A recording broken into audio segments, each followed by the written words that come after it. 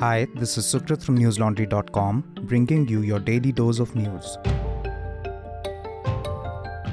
Today is Friday, the 20th of October. Canada has withdrawn 41 of its 62 diplomats in India and halted its visa and consular services in Chandigarh, Mumbai, and Bengaluru consulates.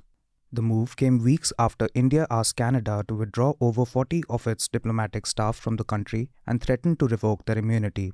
After the withdrawal, Canada now has 21 diplomats in India. The reduction in staff is likely to cause delays in processing visas for Indians. Canadian Foreign Minister Melanie Joly said, and I quote, "India has formally conveyed its plan to unethically remove diplomatic immunities for all but 21 Canadian diplomats and dependents in Delhi by October 20. This means 41 Canadian diplomats and their 42 dependents were in danger of having their immunities stripped on an arbitrary date, and this would put their personal safety at risk," unquote. Canada alleged that India violated the Vienna Convention by withdrawing the diplomatic immunity of its 41 officials. The Indian Ministry of External Affairs denied the allegation, and its move warrants a parity in mutual diplomatic presence. Now, the visa services for Canada will only be offered at the Canadian High Commission in Delhi, but the visa centres operated by contractors will remain open. Consular services will also be available at the High Commission or on phone or by email.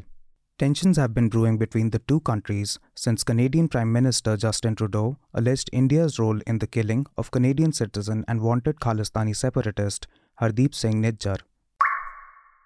Today, high drama ensued at the Delhi High Court amid the hearing of the defamation case filed by TMC MP Mahua Mitra against BJP MP Nishikant Dubey and Supreme Court lawyer Anant Dehadrai. During the hearing, Dehadrai alleged that Mahua Moitra's lawyer Gopal Shankar Narayanan had asked him to withdraw the case before the CBI in exchange for Moitra and Dehadrai's pet dog's custody. The two were reportedly in a relationship for 3 years before falling apart early this year. They had fought a case over the custody of the pet dog. During the hearing, Shankar Narayanan recused himself from the case. Earlier this week, BJP MP Nishikant Dubey had written a letter to Lok Sabha Speaker Om Birla alleging that Moitra had taken bribes to ask questions about the Adani Group in the parliament. He also alleged that Moitra had asked these questions to protect the interests of the Hiranandani Group. Dubey had also cited Dehadrai in his letter. Following the allegations, Moitra filed the defamation suit against Dubey, Dehadrai, and several media outlets that reported the controversy.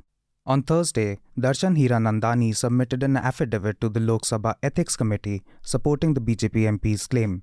The affidavit said, and I quote, "She shared with me her email ID as Member of Parliament so that I could send her information and she could raise the questions in the Parliament," unquote.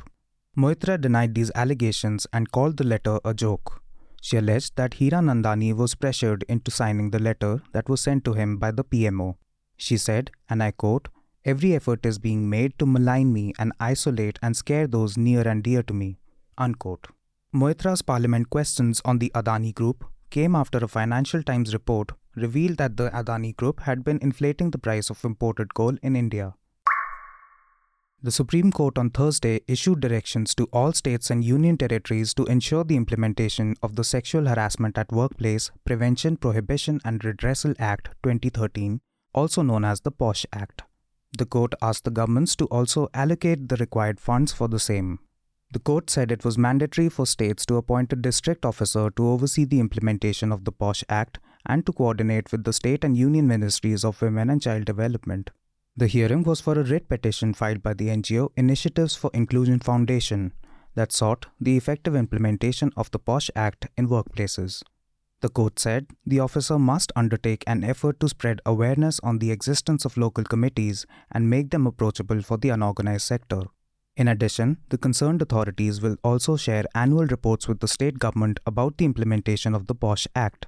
The NGO that filed the petition had also asked for these reports to be made public. The Supreme Court bench said in the interests of transparency and good governance, the governments may consider making these statistics public. Today, the Supreme Court ruled that government authorities will have to pay a compensation of Rs 30 lakh to the families of manual scavengers who die while cleaning sewers. A bench of Justices S. Ravindra Bhatt and Arvind Kumar said that the union and state governments must ensure that manual scavenging is completely eradicated. The bench also directed that those who suffer permanent disabilities from manual scavenging will get Rs 20 lakh as compensation. For any other disabilities incurred while cleaning the sewers, a compensation of Rs 10 lakh will be given to the victim. The court issued a slew of directions to the state and the union governments to curb the occurrences of death and disabilities caused by manual scavenging. A detailed order is expected to be issued later. A report in the Indian Express citing government data said manual scavenging accounted for 347 deaths in the last 5 years. 3 states, Uttar Pradesh, Tamil Nadu, and Delhi, alone accounted for around 40% of these deaths.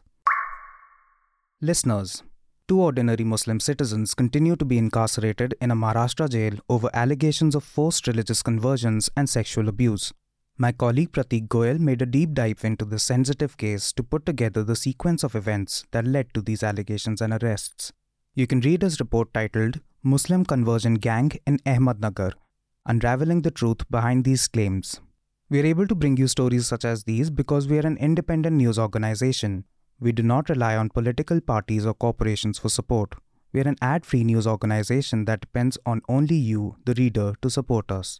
So if you're not a part of our independent news ecosystem already, head on to newslaundry.com/subscribe and choose a plan of your choice. Our subscription starts at Rs 900 per quarter. The Israeli Defense Ministry ordered the evacuation of its residents from the city of Kiryat Shemona, situated close to the Lebanese border, the Indian Express reported. The announcement comes as Israel prepares for a ground invasion of Gaza. According to Al Jazeera, the Israeli military says that a majority of the 200 Israelis that were taken hostage by Hamas are still alive. The attack on Israel by Hamas killed nearly 1,300 people. Meanwhile, in Gaza, the death toll has now reached 4,000. Health authorities are overwhelmed with heavy casualties and widespread destruction caused by repeated airstrikes. Following Hamas's attack on 7th October, Israel had cut off electricity, food, and fuel supplies to the Gaza Strip.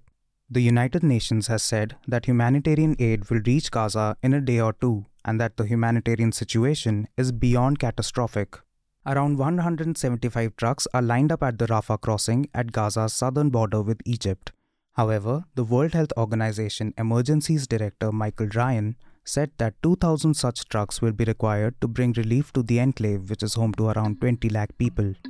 That's all the news we have for you today. Have a good day or a good night depending on where you're listening from. See you on Monday.